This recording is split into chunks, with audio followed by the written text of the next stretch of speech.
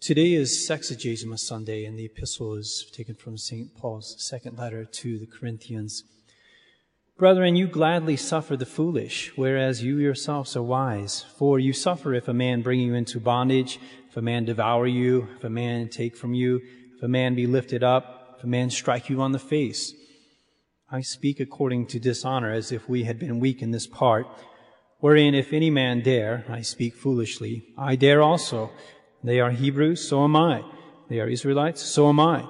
They are the seed of Abraham, so am I.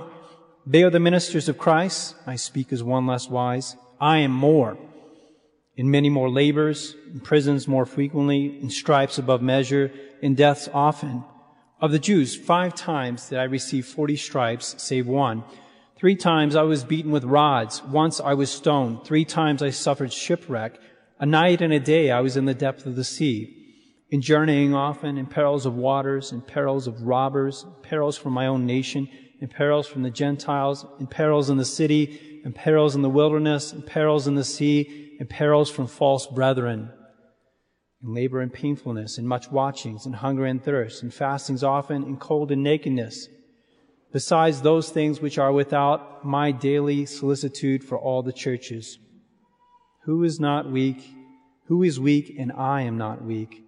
Who is scandalized, and I am not on fire? If I must needs glory, I will glory of the things that concern my infirmity. The God and Father of our Lord Jesus Christ, who is blessed forever, knows that I do not lie.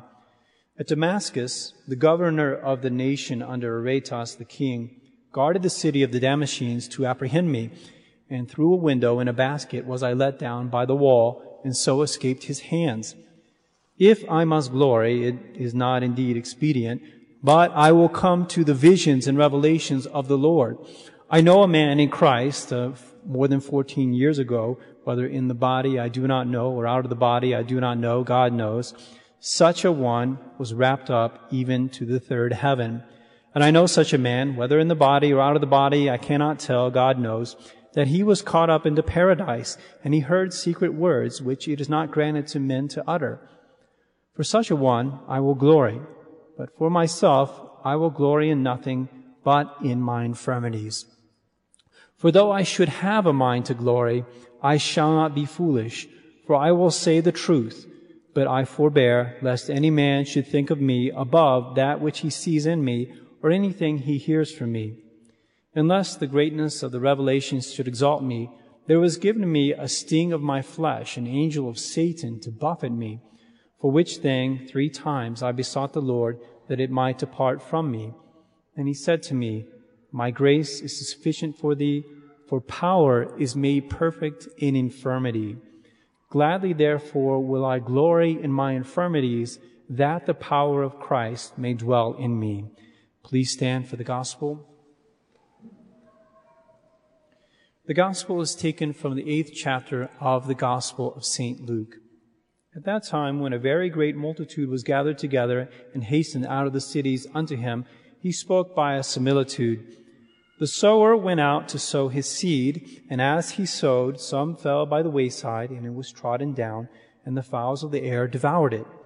And other fell upon rock, and as soon as it was sprung up, it withered away, because it had no moisture. And other some fell among thorns, and the thorns growing up with it choked it. And other some fell upon good ground, and being sprung up, yielded fruit 100-fold. Saying these things, he cried out, He that has ears to hear, let him hear. And his disciples asked him what this parable might be. To whom he said, To you it is given to know the mystery of the kingdom of God, but to the rest in parables, that seeing they may not see, and hearing they may not understand. Now the parable is this. The seed is the word of God, and they by the wayside are they that hear. Then the devil comes and takes the word out of their heart, lest believing they should be saved. Now they upon the rock are they who, when they hear, receive the word with joy. And these have no roots, for they believe for a while, and in time of temptation they fall away.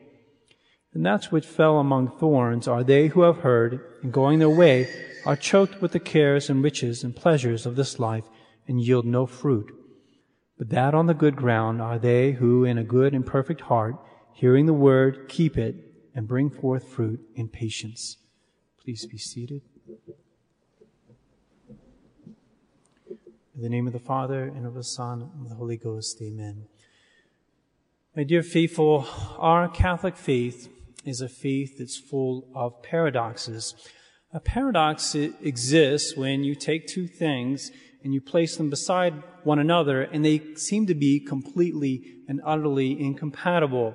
And there are plenty of things in this world which are contraries, things like cold and hot, short and tall, skinny and fat, smart and dumb.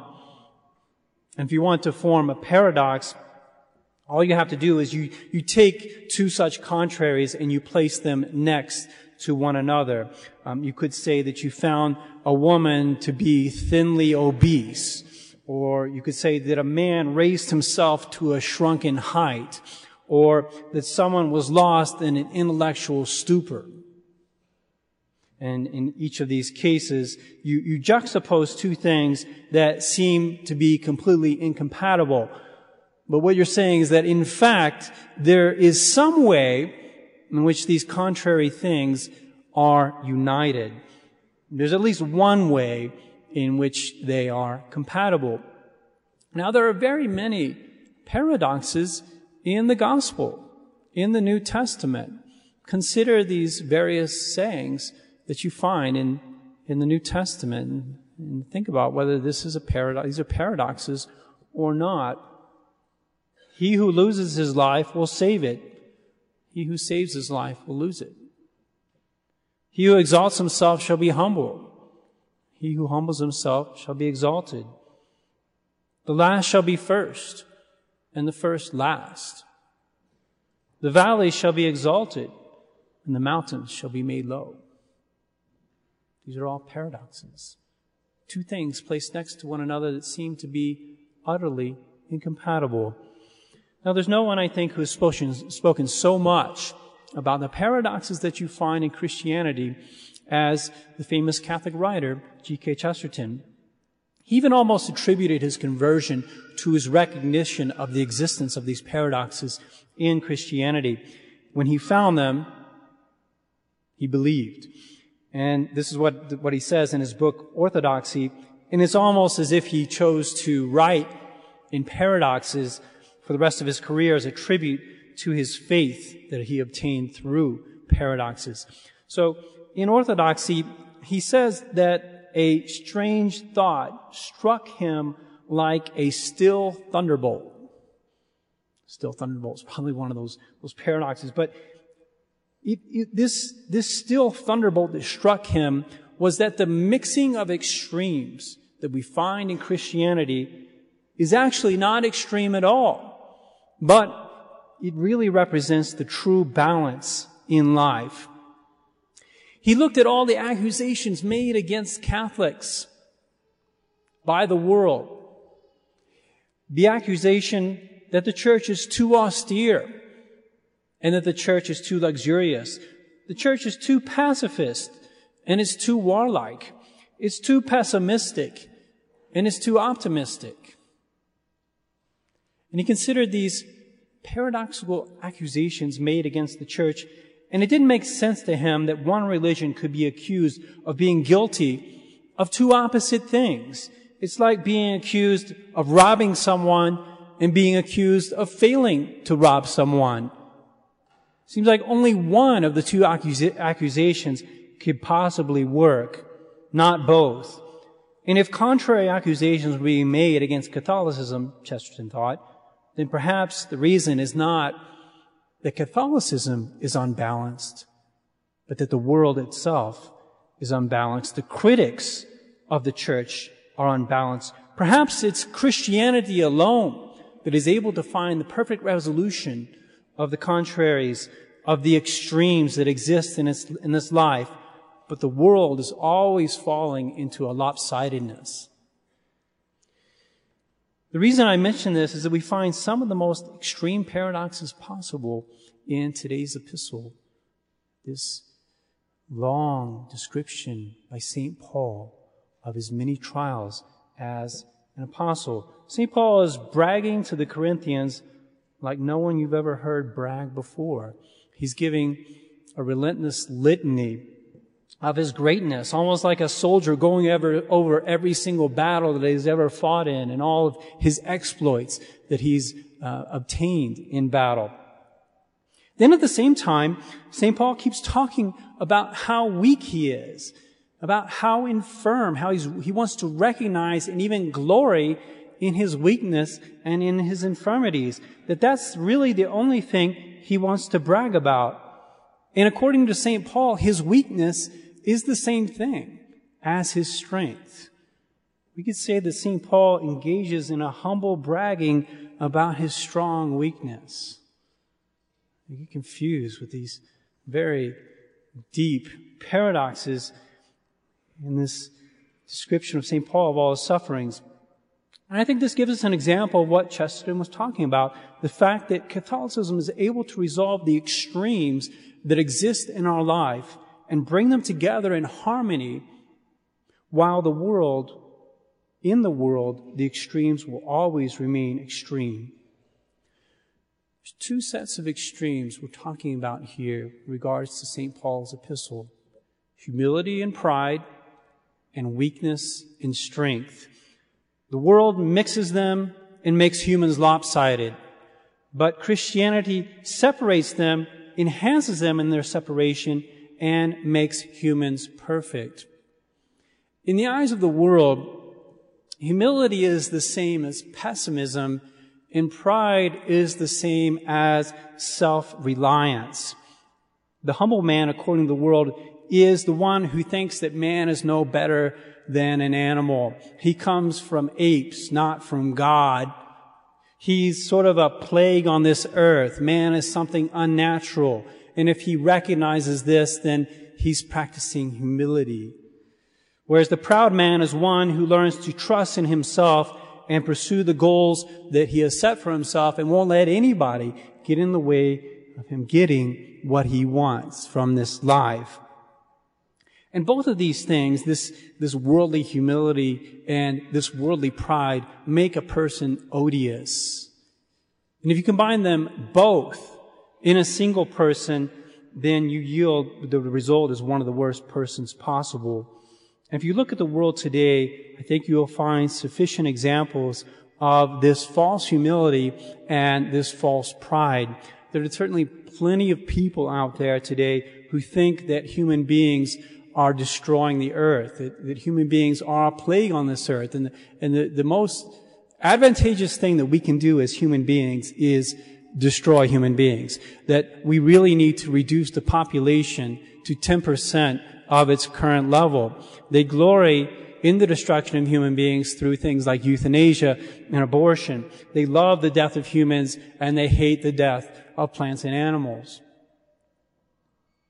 And they believe that they are humble as a result.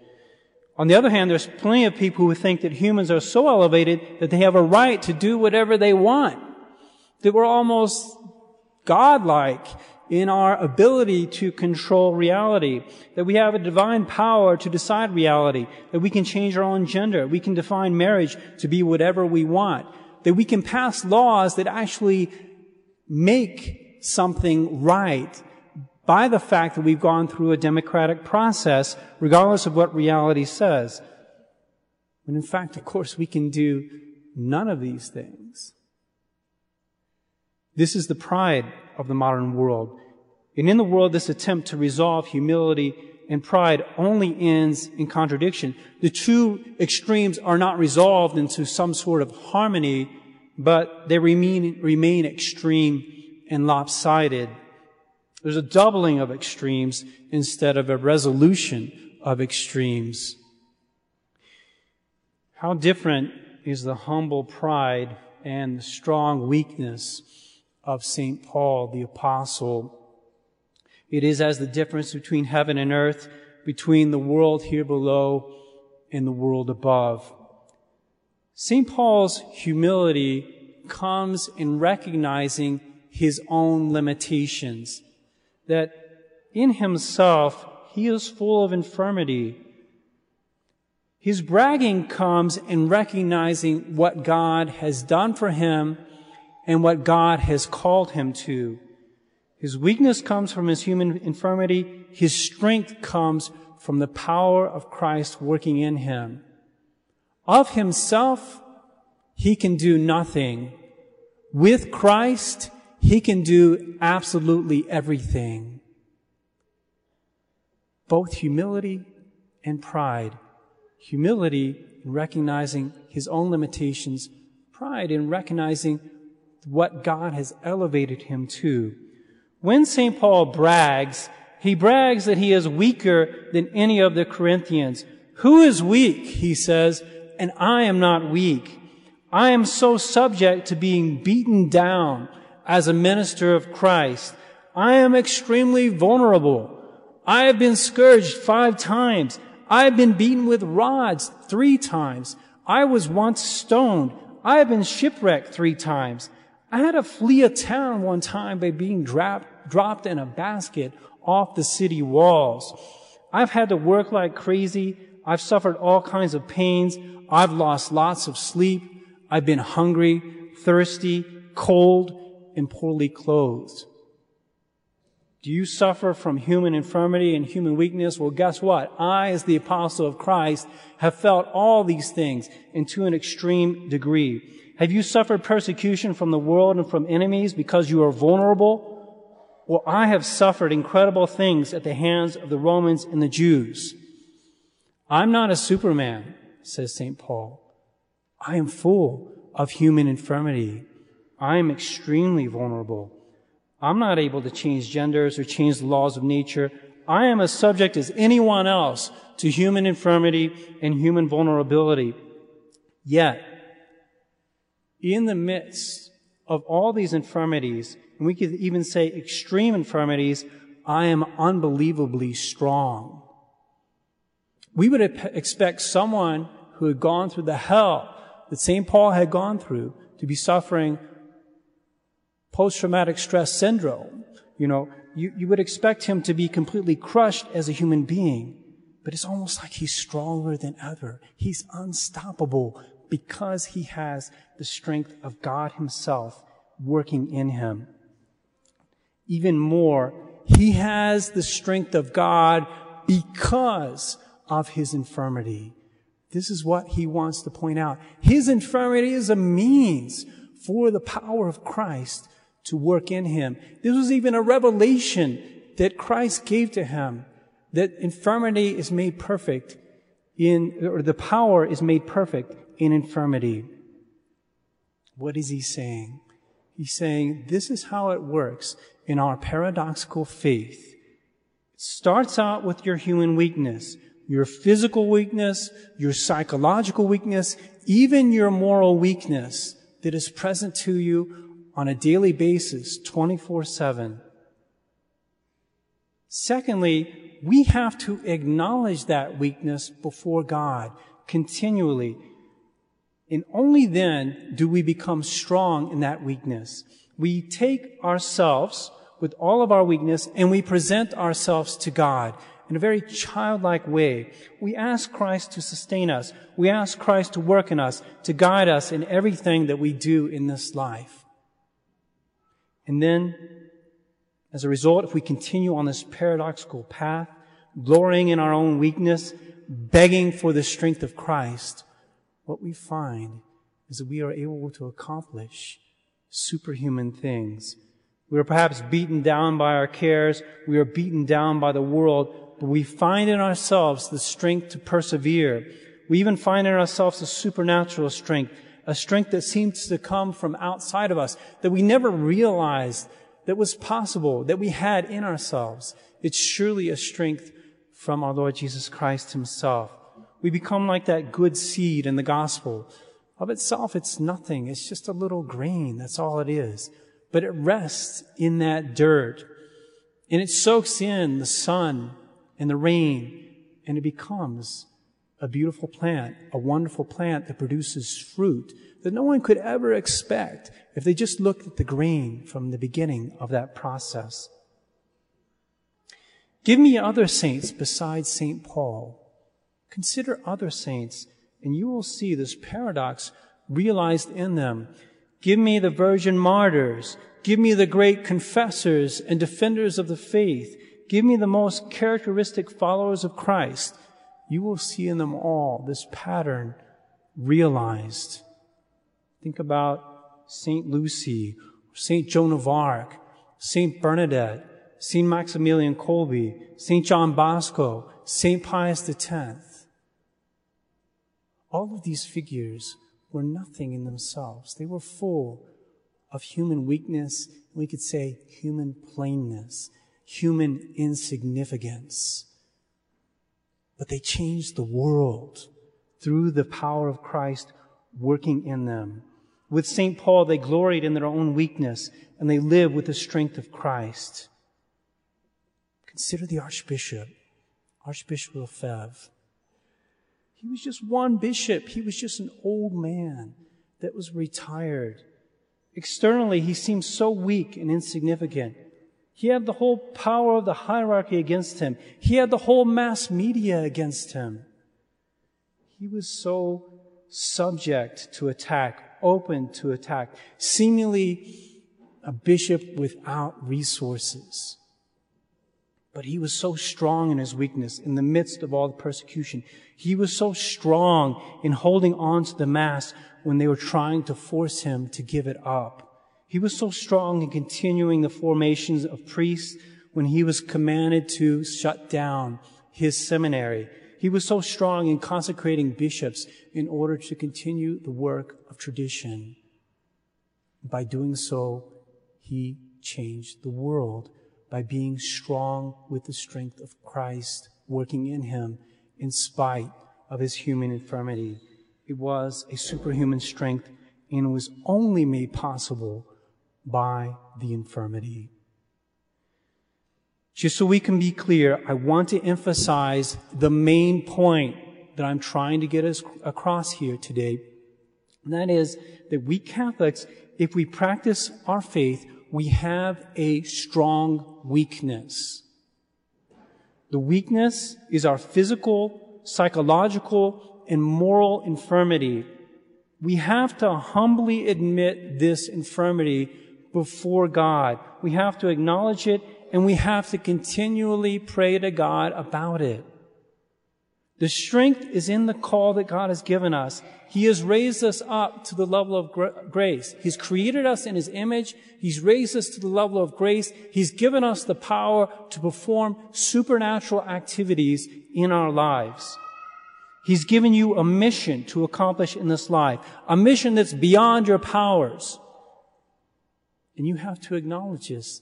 You have to recognize the calling that God has given you in this life. You have to want to achieve that mission through the power of Christ working in you. It's a superhuman mission.